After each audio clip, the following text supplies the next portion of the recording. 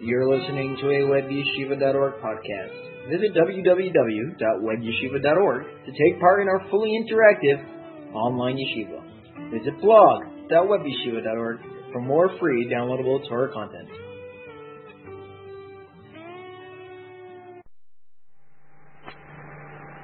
This is Rabbi Jeffrey Sachs of Atid and WebYeshiva.org. Here at Atid, over the past number of years, Rabbi Chaim Bromender has been leading us all on a very interesting exercise in thinking about the way that the encounter with great art can and should enhance the religious experience. Recently, on a visit to the Israel Museum with about a dozen friends and supporters and people who've been involved in trying to raise the level of discussion about the role of arts in Jewish life, he had the following to say.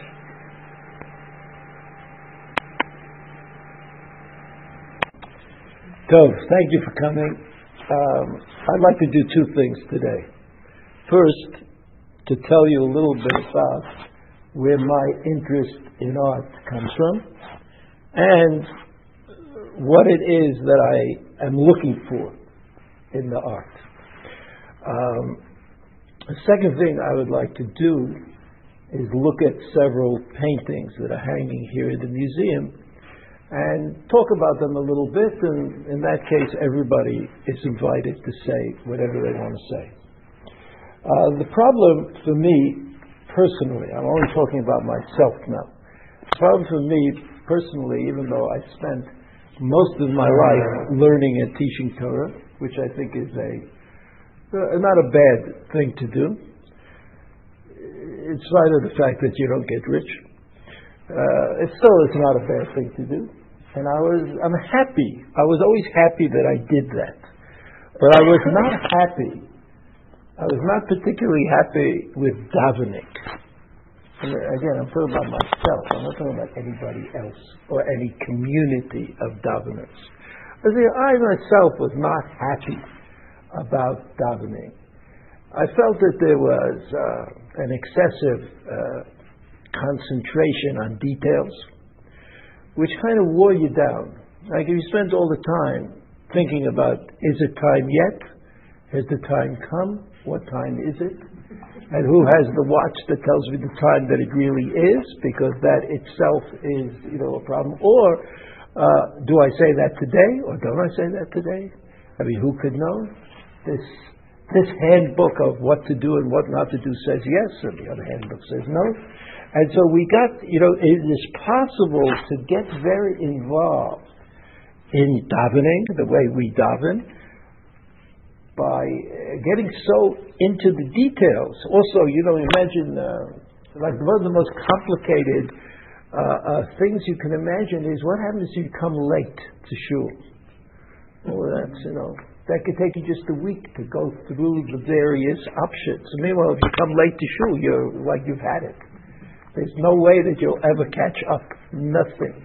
So all of this bothered me theoretically, not practically, because when I davened in the yeshiva, I was supposed to come on time. And when I didn't daven in the yeshiva, I went someplace else where they supposedly knew what they were doing. So davening, but the real, what I thought the crux of davening was, which is, they kept telling me, that you stand before God. I felt that I was not doing it.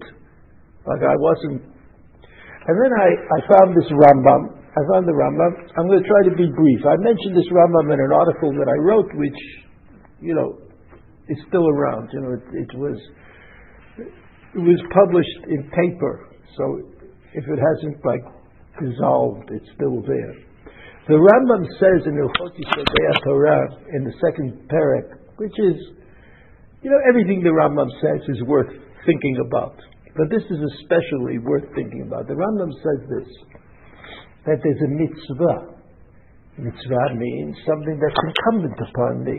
I'm going to have to do it, like a mitzvah to shake a lulav, or a mitzvah to eat matzah. There's a mitzvah. What is this mitzvah? La'ahava u'liyirah. To love God and to fear God.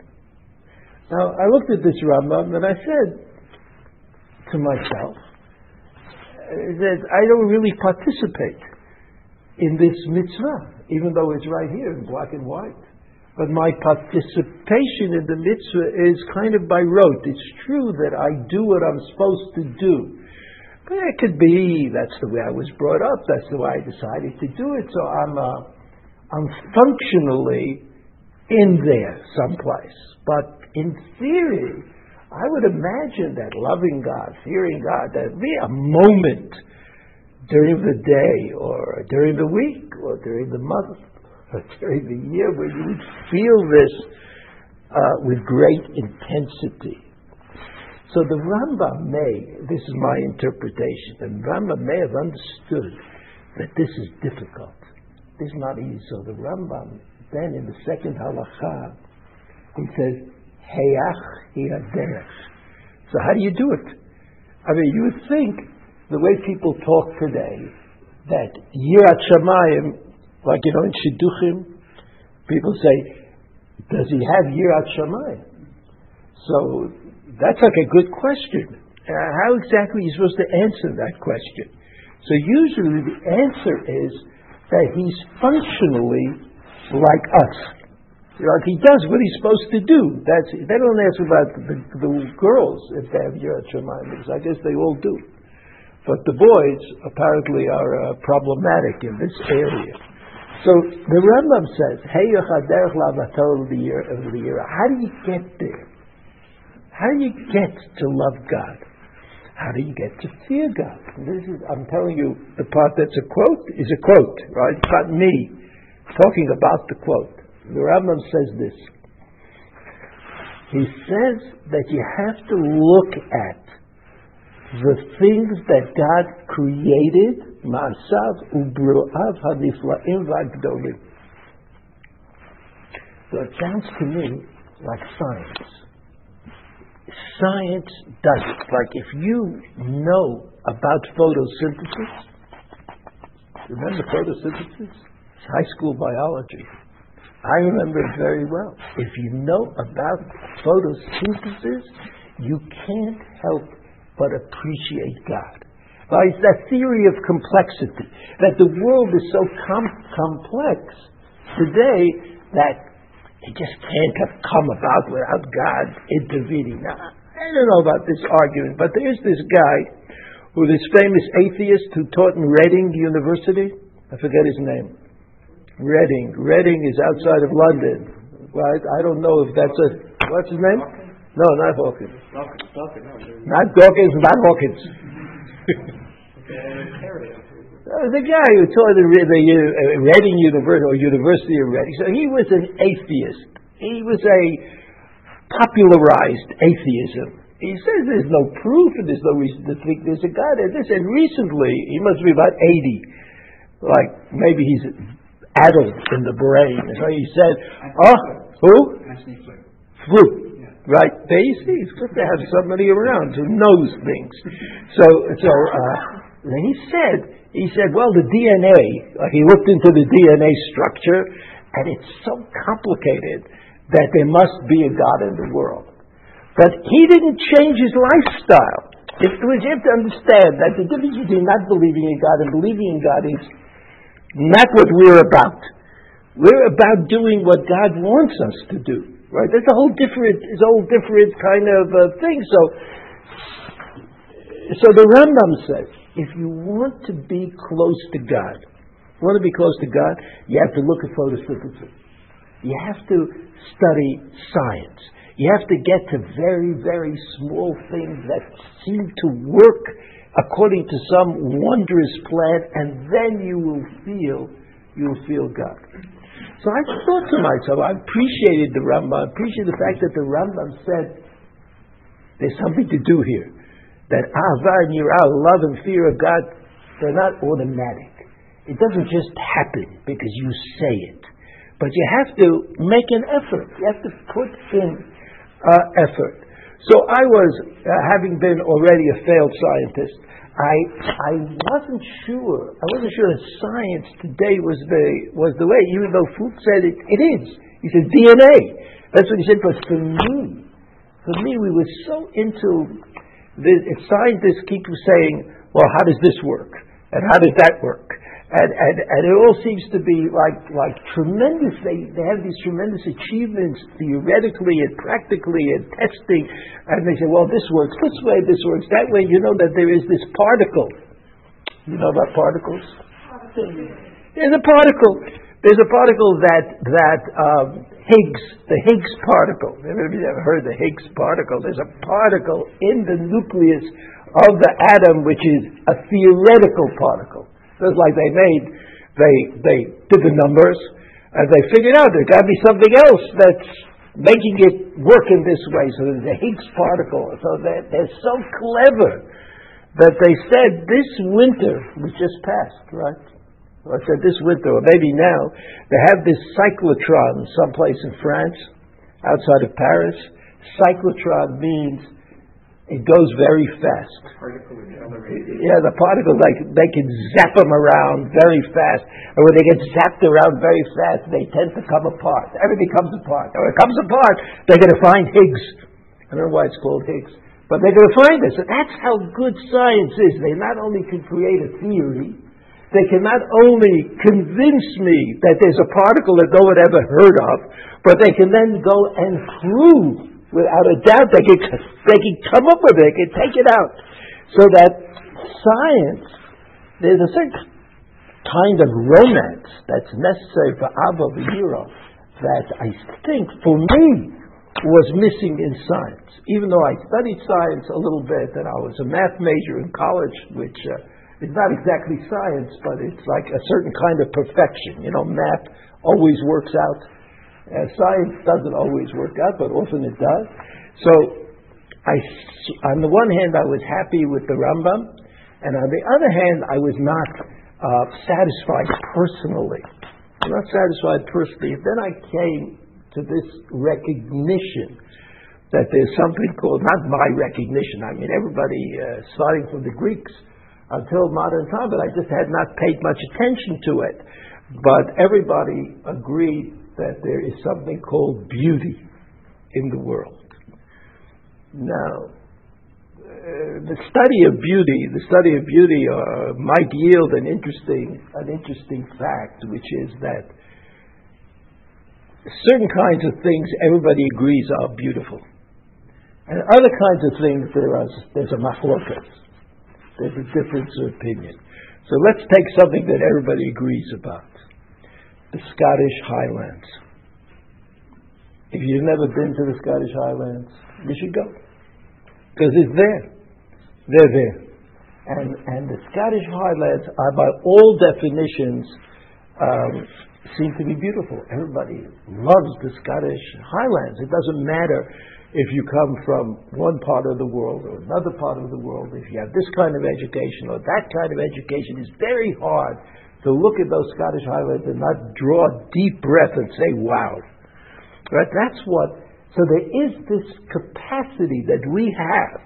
There is this capacity to see beauty in God's created world, in the world that God created.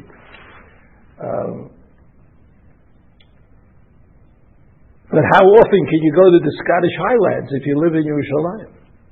I mean, it's not the end of the quest. It's just the beginning of things. The idea that there is beauty in the world. So we'll skip all the Greeks and we'll go quickly. I'm almost finished. We'll go quickly to Kant. Kant was a philosopher who was generally, to me, incomprehensible. I don't know generally what he's talking about, because he has a language that is his own. He makes up meanings for words, and then he uses them as though everybody understands it. That makes it a little difficult. I have to get there must be an idiot's version of Kant or something that would be helpful to me, but I don't really always understand. But Kant made a serious distinction in art. And he said that, art can be beautiful, art can be impressive to everybody, but there are certain conditions. And I'll try to summarize what he said. He says the condition is that it has no other purpose. It's only there to connect you to the beauty of it. So that if there is a statue of Yuri Gagarin as you go into Moscow, you remember Yuri Gagarin? So he was a hero in Moscow. So there's a statue of Yuri when you drive into. You can't drive any other way. I think you have to go in and you see the statue, and the statue looks like a takeoff of a Greek Apollo, but with Yuri Gagarin's face. So according to Kant, that would not be art, because there's a message. And the message is what destroys the value of the art. Not that that's a bad thing, necessarily. I mean, of course, so the Jews like art with messages. We like it. We like Kiddush cups and Havola boxes, and because it connects us to symbols that we know about and that we like. But according to Kant, none of that is called art. And I think he is the one who originated this idea that there is fine art, that there is art, that the goal of it is itself, is somehow recreating the creation, just like the Scottish Highlands are about the creation of the world. There's art that recreates the creation in a particular way. It doesn't have a message, but it allows you to look at things through the eyes of the artist that you were not able to see when you looked yourself. Because the artist has this special talent, in my opinion, to capture a moment. And when you capture a moment, you know that when God created the world, one of the creations is time. Everything moves on. Everything changes. Art produces things often. Again, I'm talking about the kind of art that I'm interested in. It produces things that are not bounded by time. They are the moment itself. So that the moment itself brings me closer to the way God created it.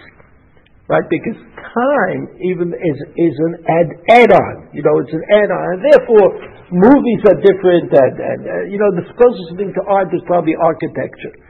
Architecture is like art, but architecture is more difficult. It's more difficult for whatever reason. So I found that looking at certain paintings, and I don't have to go there. I don't have to go to museums. I buy those books, that the museums publish for outrageous sums of money. So when you go to a museum and they have a certain exhibit, so you buy the book from the last exhibit, which is on sale because nobody bought it. That's what I do. That's what I do. I buy the book from the last exhibit, and then I look at it. If you look at it, you see the world in a special way, as the artist helps you to see the world. So that's what I'm interested in. I'm interested in promoting art, certain kinds of art, as a way of coming closer to God.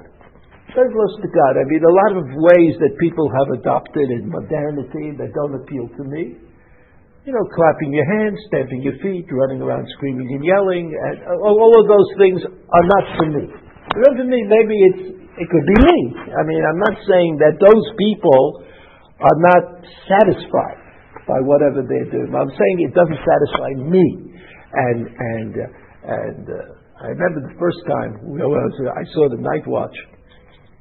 So I was in Amsterdam. First of all, we went, Miriam and I, my wife, we went on Shabbos. Because they told us that if you just tell them you're Jewish, you get in for free. So I tried that. I said, "Hi, I'm Jewish." I said, this kind of love of Jews I had never experienced growing up in New York. So we went in. The Night Watch is hung in a tremendous room It's like tremendous. The night watch is a very big painting, but the room is a lot bigger. But with the room and with the painting, you have to say, I didn't know anything about it. I didn't know what the night watch, what's the big deal? All these people standing there and doing nothing. But it was just astounding. I didn't have a language to express why I thought it was astounding, so I had to I had to learn about it. I had to study it. But there are, you see all these people, they're all creations, all created by God, all doing something of significance. That's the really interesting thing about the night watch, that you look closely and more closely and more closely, you see more. You don't see less. It's not like you have to see all the people at one time. No, you can go and see this guy and that guy, and then say to yourself, what's he doing? And that's really what I was looking for, to be able to translate the moment into the creation. And I think that this is most true, and we're going to see today. Now I'm really almost finished. We're going to see, still life. It isn't still life. Like, why would you have to say to yourself, like you're an outsider? You say, why should a guy who knows how to paint, or a woman who knows how to paint, who can produce, why should they paint apples and pears? You can go to the market, to the vegetable market, and see piles of apples and pears. I don't have to get Cezanne. What do you have to make a still life for? What's the message? So I think that the message is that suddenly you can look at the apples and pears. You can see them, and you see that even apples and pears are arranged. Even apples and pears can harmonize with each other or be in disharmony with each other. It's remarkable. You'll be able to see the world of creation on that kind of a particularistic level. And so, let's go and look at... After this introductory discussion, we visited various galleries in the museum, starting with the contemporary Israeli art. At first, we stood in front of the Israeli artist and sculptor Yigal Tumarkin's Mita Mishuna, a mixed media installment from 1984, and then we looked at Yosef Zaritsky's The Painter and the Model from 1949. Now, this, whatever it is, I don't know what it is. It's a collage of some sort. It's by Yigal Tumarkin. And this caught my attention. I didn't know anything about this painting. I didn't know that it existed, or whatever it is. Sculpture. And I don't like Tumarkin. He's not a likable kind of guy for me. Yeah. So anyway, this is called Mita Mishuna. Now, in the museum booklet, which includes a discussion of this painting, so what do they say? They say, well, it was at the time of the Lebanon War, and he was like a peacenik, and he was very against the fact that soldiers were being killed for, according to him, no particular reason. So he took this word mita, which in Hebrew, can be two words in Hebrew, like a bed and death, right? And he wrote it purposely in English because then you don't know which it is.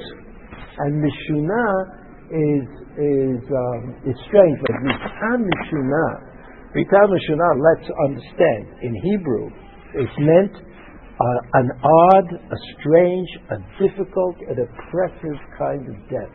And in spite of the fact that the things they had, like this bed or the whatever you call that, what you carry the soldiers who are wounded in, like it has a lot of symbolic stuff but it also, to me, it was Mita Mishuna. It was, I just like as an explanation, as a configuration that it's in the world. He took things that are in the world and he made Mita Mishuna, which remains for those people who learn Torah like any kind of an unexpected death. But he produced it. This, to me, is Mitah Mishunah. I'm not interested in the Lebanon connection. And I mean, I'm not saying that he's right or wrong, or that the interpretation is right or wrong. I'm just saying that for me to be able to put a notion together makes it kind of very serious and very meaningful. So I became a fan of this particular creation, Mitah Mishunah. Somebody want to add something? The title is very important. Whose? The title, the fact that he put the name on it. In English. Yes. Without that, he probably wouldn't have had the reaction. Yeah, could be. Often the names that painters give paintings are not impressive. But in this case, there's no doubt that the name is meaningful. Very essential. Yeah. So, but to me, it became an idea, like an idea converted into a reality. That was what somehow he had accomplished, to my mind. What are the physical characteristics that embodies the Mitah Mishunah for you? I don't know. Like it seems like someone is dying, and it's Mishunah. You know, it's just a good shot. It's a good shot.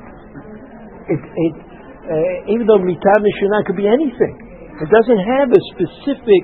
Anybody, a Mitah Mishunah could be someone who gets hit by a car, you know. But this really is Mishunah. You know, this is really something that you don't expect in the world.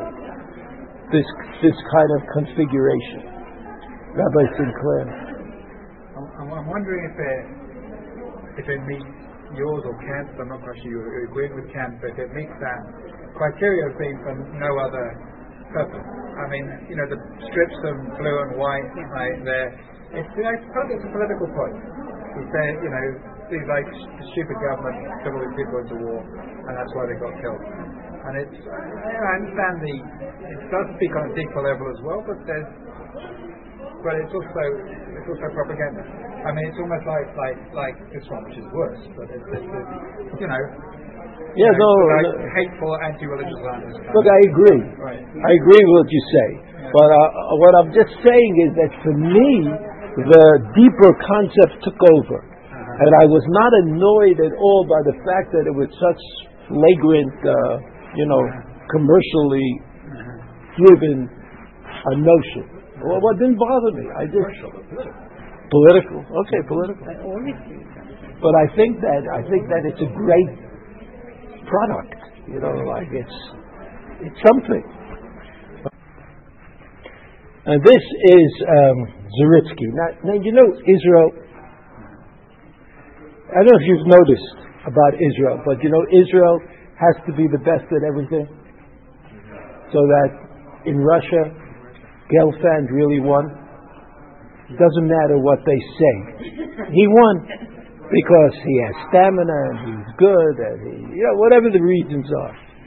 So it's interesting that in Israel there was a school of abstract painting that existed after World War II. The father of the school was Yosef Zaritsky. That was his name. Now, how do I know about this? And this is also something that Mrs. Fink, I'm sure, will know. One of the proponents of modern Israeli art in Yerushalayim, her name was Bertha Urdang. And Bertha Urdang was my Rebbe in modern Israeli painting. And she sold me all the paintings that I own except for one. Because I thought at the time that she felt sorry for me because I didn't know what I was doing. And so she didn't overcharge me. But I think she was not good with money in general. And maybe she did the same thing to other people as well. But she was very interesting. She had a gallery and then she moved the gallery to her home. What? And she had a gallery in New York. And she had a daughter who was a stewardess on El. Did you know that? Mm-hmm. Right? And then she married. Who did she marry? that well-known gynecologist in Yerushalayim. Anyway, there are limits. There are limits. He's now the head of in Hadassah. I think he's the head of gynecology in Hadassah. It'll probably come out, at some later time. So Zuritsky. So really what happened with Zuritsky? Zuritsky painted hundreds of paintings, like watercolors, in his house, looking out at the window in Tel Aviv. Most of them he threw away. So he didn't like them. And then the scavengers went to the garbage and pulled them out of the garbage and sold them to Bertha Erdang. And people like Bertha, and then she sold it to me. But it doesn't matter, even though it may have been in the garbage for a while, it still looks. So he was the father of abstract painting in Israel. And he had Talmidim, like Streichman was a Talmid of Zuritsky, the whole school of people. Now, I wanted to just talk about abstract painting a little bit. Even though I know that abstract painting is divided into levels and times and earlier and later, but the whole idea of abstract painting is that, or an idea, as far as I can tell, is that you sort of see it, but you don't really see it. So if you don't really see it, you have to see it through your own eyes. You have to, like if they tell you there's a window, and there's a table, and there's a flower, and you say, where? Where is all of that stuff? But you look very carefully, you see there's a window, and there's like a box, and there's other things around, and it forces you to make a shape where there's no shape, which is in a way a creative act on the part of the viewer. Like you're forced to. You say, okay, all he did was look at nothing. He painted nothing at all. Painted a view from a window. And it was the same view over and over and over again. He painted the beach in Tel Aviv again and again and again and again. But he forced us to look at things and create them, so to speak, to make them. I think that's what abstract painting, the more abstract kind of painting, is trying to do. It's trying to involve me in a certain way. Whereas Rembrandt, you look at the Night Watch, you say, wow, it's like the Scottish Highlands. You just know that there's something special about it. But you know what it is. Abstract painting of this kind, you don't really know what it is at all. Like in between, you have something that's called cubism, right, where the heads are in the wrong place and the arms are up or down. But you could put it together. You could put together the picture, and that's what the artist is forcing us to do. So this is the father of abstract painting in Israel. His name was Joseph Zuritsky. Somebody would like to add something? Could you connect it to what you were saying upstairs? I think I call landscape and Scottish Highlands as a method to Ahava V'Yiva. How does abstract painting do that? Well, again, it forces you to create the world. It forces you to see the world in your way, in a special way, which is a kind of a divine act, because God did that. And now you're doing that. Of course, you do it b'ze'er anpin. You do it like in a very minor kind of way, but it gives you the feeling of being part of creation. If that's what you want to let it do. Like we said, Rav Kook said, Rembrandt knew about the Or of Bereshit. Okay, because Rav Kook knew about the Or of Bereshit, because that's where all the things that were poured into him led him to. So the same thing is true for the smaller characters, like us. We learn Torah, like we know about certain things. We know God created this on day 1 and day 2 and day 3, and we find ourselves also b'ze'er anpin, involved in that creative act. So that's what, and that produces the Ava and the Yura that the Rambam is talking about. That you get to appreciate it. It says, wow, this is like, everybody knows that we are designed to be able to participate in the process of creation. But here we're doing it. We're doing it because we look at a painting and we create it. We create the scene. We create the vision. There is such a thing. Is the artist creating a scenario where we can examine it? Is he doing that on purpose, where we can examine it and each of us take our own creation? Or, for example, could we take a painting of a 6 or 7-year-old child who's got lots of colors and likes to play around with it and put something on, and also examine it and come up with something from full cloth? Well, the first part of your question, I don't think the artist necessarily has to join in the process. I think, it's very interesting to know about the artist and how he worked and what kind of colors he used and what he did in the early time of his life and the latter time of his life, but you don't have to know any of that. You don't have to. As far as the children, I don't think children have that kind of depth. That it's not true that abstract painting and children's painting are the same. That's not true. Even abstract painters who paint with their feet or their hands or their, like dray around like that, they're not children. I mean, they came to it. It's not just a trick. That's a trick. A lot of them suffered, in order to get to this point where they just pour paint on canvas and smear it around. It's not quite. Yeah, Jackson Pollock. It's hard to say that he didn't have an idea. He didn't just get up. It wasn't. He went through many stages. Right. But I think in a way, these abstract artists responded to what was happening in the world. It was very good photography, which could have actually captured a scene down to its minutest detail.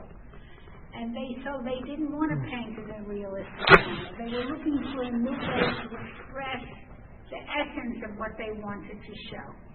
And the reason it's called abstract is because they abstracted from the scene that they wanted to depict the essence to them. And when they produced it on canvas, each of us can go and interpret that essence and look for the essence. But the idea is that the sensation that they got from the scene is what they produced, not the actual pictorial image. And I think that in abstract art, the more you see of it, the more you understand how they achieve that sensation. They do it in different ways. So it's good that whenever I do this, I take a museum director along with me. Thank you. Look, I don't know about abstract painting and photography. Photography also moved in the direction of abstraction. The photographers were also not satisfied with what they were able to produce. And even though they produced that guy who took pictures of birds, whoever it was just wonderful. Like he took wonderful pictures of birds. But today, photography is something else. They go back to black and white sometimes. They distort things because they don't want you to think that it's a simple reproduction of reality, which has become not so interesting. It's true. There's so much painting that was done. But look, even Rembrandt is, I think, Rembrandt's reality. It's not the reality. It's like endless messages that he was able to send us. So if you see a portrait by Rembrandt, and what you see is you say, oh, he looks like a Jew. People always say that because he probably was a Jew. The people he painted. But that's not the point. That's not what Rembrandt was trying to do. He was trying to create an emotion, a sense of the understanding of the human being, of the purposefulness of existence. These are all things that he was interested in. The fact that he quoted because it would sell, he painted a lot of biblical scenes, some of which are very famous. But of course, if you learn the Bible, if you study Torah, his interpretation of the Torah is less interesting than it is. That it is its own thing. It's not a pshat. A pshat means I take it back into the text. I have to take it back into the text. Rembrandt, he did what he did. And he used the Bible as a kind of touchstone, but he didn't interpret the Bible. Entering the Impressionists Gallery, we looked at Camille Pissarro's 1890 painting, Sunset at Erronée. This is a certain type of abstraction, right? It's Pissarro, who was famous for the fact that he was probably Jewish, which is something that Jews cannot avoid talking about. But his grandmother was Jewish. He might have been Jewish. What I mean is, he didn't make a point of it. And the only one who doesn't think he's Jewish is him. So I guess that doesn't mean anything. But anyway, he had this way of painting called pointillism, and it sort of made everything hazy.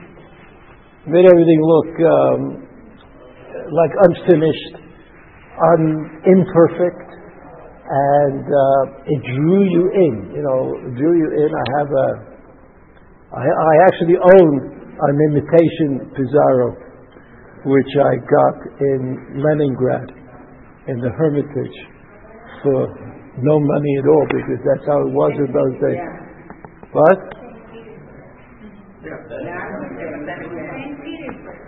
it was. When I was there, it was Leningrad. Yeah. But it doesn't matter. But it's the same place, right? So in the Hermitage, they had this thing. You could go and order any painting that they had on the wall, and they gave it to you in a little. So I have that Pissarro, but I don't usually tell anybody. But the people who visit me don't know what Pissarro is, so it doesn't make that much difference. So you say hazy. Like, why would somebody want to paint hazy instead of painting clear and distinct? I think it felt like, maybe you're right that he was afraid of cameras. But, they're veneer painted with cameras in those days, right? So cameras are not such a new thing, and so you see, it seems to me that again, what could be like a very simple and trivial scene, we're encouraged to make something of it. We're encouraged to sort of look at it, like what's there, and what's behind the tree, and what's in the sky, and why is the sun covered up. We're encouraged to look carefully at and that's the greatness of the painting as I see it. Right? That the painting can draw me in and make me look at the world more carefully. Right? That's what this Pissarro is. Okay? One more painting. Rounding out our visit to the Israel Museum, we visited one of Rabbi Bravender's favorite painters, Mark Rothko, looking at one of his untitled 1955 abstract. I have a weakness for Rothko. Wherever I go, any museum I go to look at the Rothkos. Did you know that he taught Hebrew? He taught? He taught Hebrew. He was the Hebrew teacher. Really? Where, in San Francisco? No, in the Bronx. The Bronx? He grew up in New York. He must have really been down and out. That's right. When he was a young man. I was in New York once. I heard that there's this very rich man who has a lot of Rothkos in his house. Not anymore. So I called him up. I never met him. So I want. But everybody who knows. Everybody who doesn't know, doesn't know. So I called him up. I said, could I come and see the Rothkos? He said, sure, when do you want to come? So we agreed on a time. So I came, but he wasn't there. He had somebody in the house who let me in, and I could sit there, so I sat there for hours. looking at the Rothkos are unbelievable. Like there were 18 of them. 18. You know, like Rothkos, they're very big. This is a very small one, but the Rothko is very big. So you say here like Rothko. You know, a guy who came, he went to school, he went to Yale, and he was a very well-educated and he wrote articles on, and he painted in different styles until he came to this style. This style. What's this style? What is it? So he has many, many paintings that are similar. The colors change, and the inside box and the outside box are not always the same. But if you just look at this painting, first of all you see colors. There are at least 3 colors, at least. Right, there's the top and the bottom and the border, right? Which are not, the border and the bottom are similar, but they're not the same. You see, there's yellow in the bottom. And the second thing that you know that except for the outside margin, everything inside is not. There are no straight lines. Nothing ends in a straight line. So you have the colors and you have the composition, which is.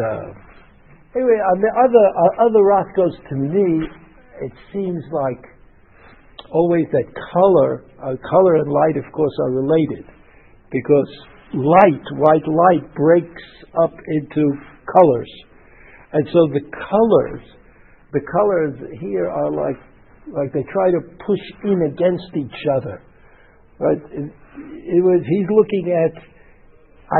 I'll tell you what I think. He's looking at light diffused, and that the diffused light is trying to get together to become white light.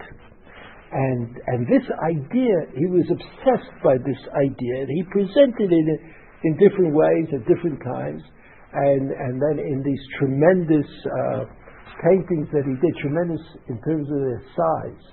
Now, do you remember there's the story with Texas, or with some kind of there was going to be a chapel, and he was commissioned to do 12 of these things in the chapel, and then he didn't like what they did or where they hung it. You know, to be an artist, you have to be a little bit meshuggah. You can't be regular.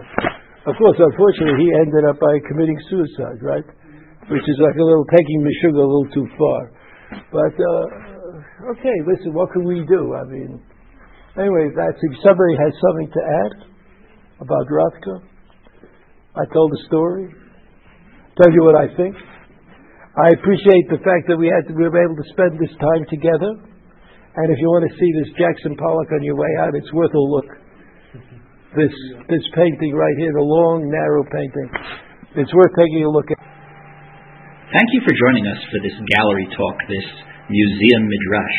We hope to bring you other installments in the future. In the meantime, visit the resource section of www.atid.org for links and other material that we've been doing related to the place of art in Jewish life.